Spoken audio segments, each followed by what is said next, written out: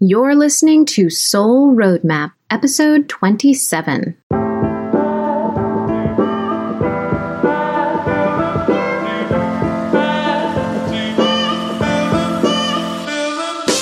Welcome to Soul Roadmap Podcast. Each week you'll hear strategies and inspiration to take action and live life better. Hi, I'm Dina Cataldo, lawyer, coach, and entrepreneur. This podcast is your roadmap to creating more success in your life, business, and relationships. Let's get started. Hello there. How are you doing today? As I'm recording this episode, it's nearing Thanksgiving, and I thought an episode on people-pleasing would be the perfect accompaniment to the pressure we put on ourselves during the holiday season to do it all: the dinner, the gifts, the decor, the phone calls, the tree, the cards. But people-pleasing is something that impacts us in a lot of different ways, and it's not just during the holidays. A few years ago, I noticed a lot of people-pleasing habits in myself. Not to say that they haven't been there my whole life, it's just that I began noticing them. Once you begin these habits, it starts a whole chain of events that can be difficult to unravel because you might have created whole relationships in which you behave in certain ways, and now your partner or coworkers expect you to behave in that way, and it's disconcerting to them when you start to create boundaries. Unraveling these behaviors takes work, and you might think lawyers don't have people-pleasing problems because they're tough as nails and don't have feelings. At least that's the stereotype non-lawyers like to talk about around me until they find out I'm a lawyer. Then they always say, "But you don't seem like a lawyer. You're so nice." Just wait until you see me in the courtroom, buddy.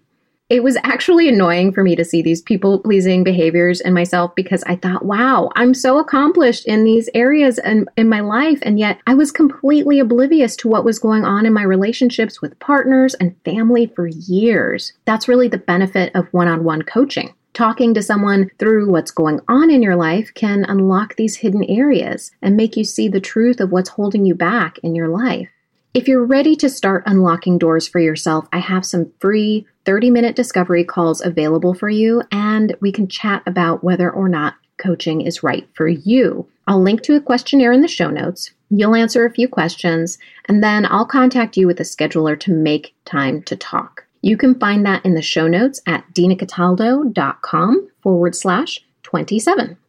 Something I learned is that people-pleasing is also considered codependency. When I've used the word codependency with friends, I've had at least one say, "I'm not dependent on anyone." Well, that's not what it is. I'm independent. I can take care of myself just fine. So let's talk about what people-pleasing, aka codependency, really is. What is it? It's when we put other people's needs ahead of our own on a consistent basis. You can probably hear in that definition why this can be negative for us at work and at home. Why is it a negative behavior? Well, we're creating stress in our lives where it's unwarranted. It's adding drama into our lives. So here's some examples. We overcommit to our boss or our family when we know we're going to be killing ourselves to pull off what they want us to do, or forcing us to choose between work and family. Notice how choosing what we want isn't part of that equation. We don't speak up to let our boss or our family know that we're stressed out because we think we're supposed to be able to handle it all.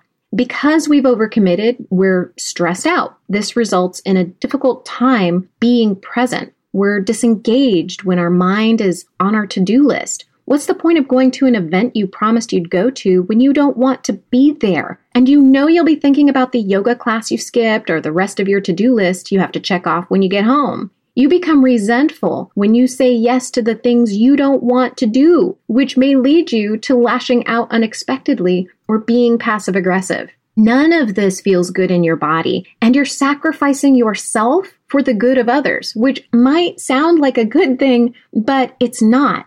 You've probably heard the oxygen mask analogy where, when you go into an airplane, you're told by a flight attendant, look, if you have a child, be sure to put the oxygen mask on yourself first and then put the oxygen mask on your child. Now, you might think automatically, I need to make sure that my child gets the oxygen mask. But no, in order for you to continue to take care of that child, you need to take care of yourself. So make sure you're taking care of yourself. You might be asking yourself right now, why are we people pleasers in the first place? Why do we even let it get that far? I mean, basically, we just want people to be happy, and then we think we have some control over that. But we cannot make people happy. This usually stems from something that impacted us when we were kids. And I can tell you the reasons why I think I became a people pleaser. Expectations from my dad, teachers, you name it. And I could give you lots of examples, but I think the most important thing is addressing the now. Journaling all the reasons why you believe you're a people pleaser could be productive for you just so that you kind of know where that's coming from. But stay away from dwelling on it. There's no one to blame for your thoughts, right? I mean, we have complete control over our thoughts and how we feel. How do you even know whether you're a people pleaser, though? Well, I have to say that when I recognized I was a people pleaser, there were just some key moments when I didn't feel right. There were bad relationships I created when I didn't create boundaries. Then I felt resentful when I didn't get what I wanted out of it. It was like I was upset that they were stepping on the boundaries that I hadn't actually created. I hadn't actually verbalized to them. The awareness that I was attached to how I was perceived by other people, it was as if I thought I could control how others perceived me by dimming my personality or pushing my personality up a notch when it didn't really feel authentic to me. I had feelings of resentment that I was doing more than those around me, whether or not that was at work or at home. So why should I feel so guilty that I'm not doing more? I always felt like I needed to do more. So are you a people pleaser? And I'm going to give you some ideas of other things that can maybe tip you off as to whether or not you're a people pleaser. And then we're going to talk about what we can do about it. So the first thing that you might want to take a look at is whether or not you feel like you work harder than anyone else in your office or anyone at your home. Do you feel like you're taking on a disproportionate amount of responsibility? Maybe you feel like you have more chores to do at home than the other people in your house, or maybe you feel that you have a caseload that's larger than anyone else's. The second thing is you have a tough time saying no. So here's some hints that maybe you are saying yes more than you should. First one is you feel resentful. Second one is you start using sarcasm and other passive-aggressive ways to get your point across. Like you want to say things like, oh, well, that must be tough, that must be nice, those kinds of things. The third thing is you're always saying, I don't have time to do the things that are good for you. I don't have time to go to yoga. I don't have time to take a nap. I don't have time to fill in the blank. Those are hints that you are saying yes more than you should in your life. Another hint that you're a people pleaser is that you dim parts of your personality. Maybe you don't share the things that you would normally share with people because you feel like it would create an impression that you don't want to create. That kind of goes hand in hand with attempting to control the perceptions of other people. The fourth thing is you want everyone to be happy, and when they aren't, you feel like you need to do something more to help them be happy. So if you have somebody in your life who you just feel like you can't do enough for, that may be a hint that you're not creating healthy boundaries with that person. Fifth, you say, I'm sorry excessively. I used to do this a lot, and I had to just stop and recognize that I was doing it. And then eventually I filtered it out of my vocabulary. Not to say I don't apologize when I need to, but it's this excessive apologizing when there's no reason for it. Just ask yourself, why are you apologizing? 6, you do something you don't really want to do because you don't want someone to not like you, or you don't want them to be upset with you. Just notice when that happens. You will likely feel some resentment after you agree to doing something like that. 7, you need people to tell you do a good job so you can feel validated. This isn't to say that when you're in a workplace that your boss shouldn't acknowledge a job well done, because in so many cases, our tendency is to ignore those celebrations and just move on right to the next thing. So I don't want to imply that that celebration isn't something that we should be doing, because we should. But, when it comes to the little things, do we always need someone to approve of us? There's a hint that you might tend towards this if you have this fear of failure. And the 8th hint, I guess, that you might be a people pleaser is that you develop a behavior of some sort to avoid conflict. So, for instance, if you want to avoid an argument or you don't want to have those difficult conversations, you start to create a behavior that's unhealthy and is going to hurt the relationship in the long run. You might hold in your feelings. You might decide to create a behavior like drinking patterns or eating patterns that take the place of the tough conversations. You might walk away without talking through an argument, which, obviously walking away is not conducive to actually having an adult discussion. So those are 8 things that you can just start to look at in your life and see whether or not you might have some of these people pleaser tendencies. Okay, so now if you have kind of figured out that there might be something there, what do you do if you're a people pleaser? How do you stop doing it? How do you create healthier relationships? And, the first thing that you can do is just recognize some truths, all right?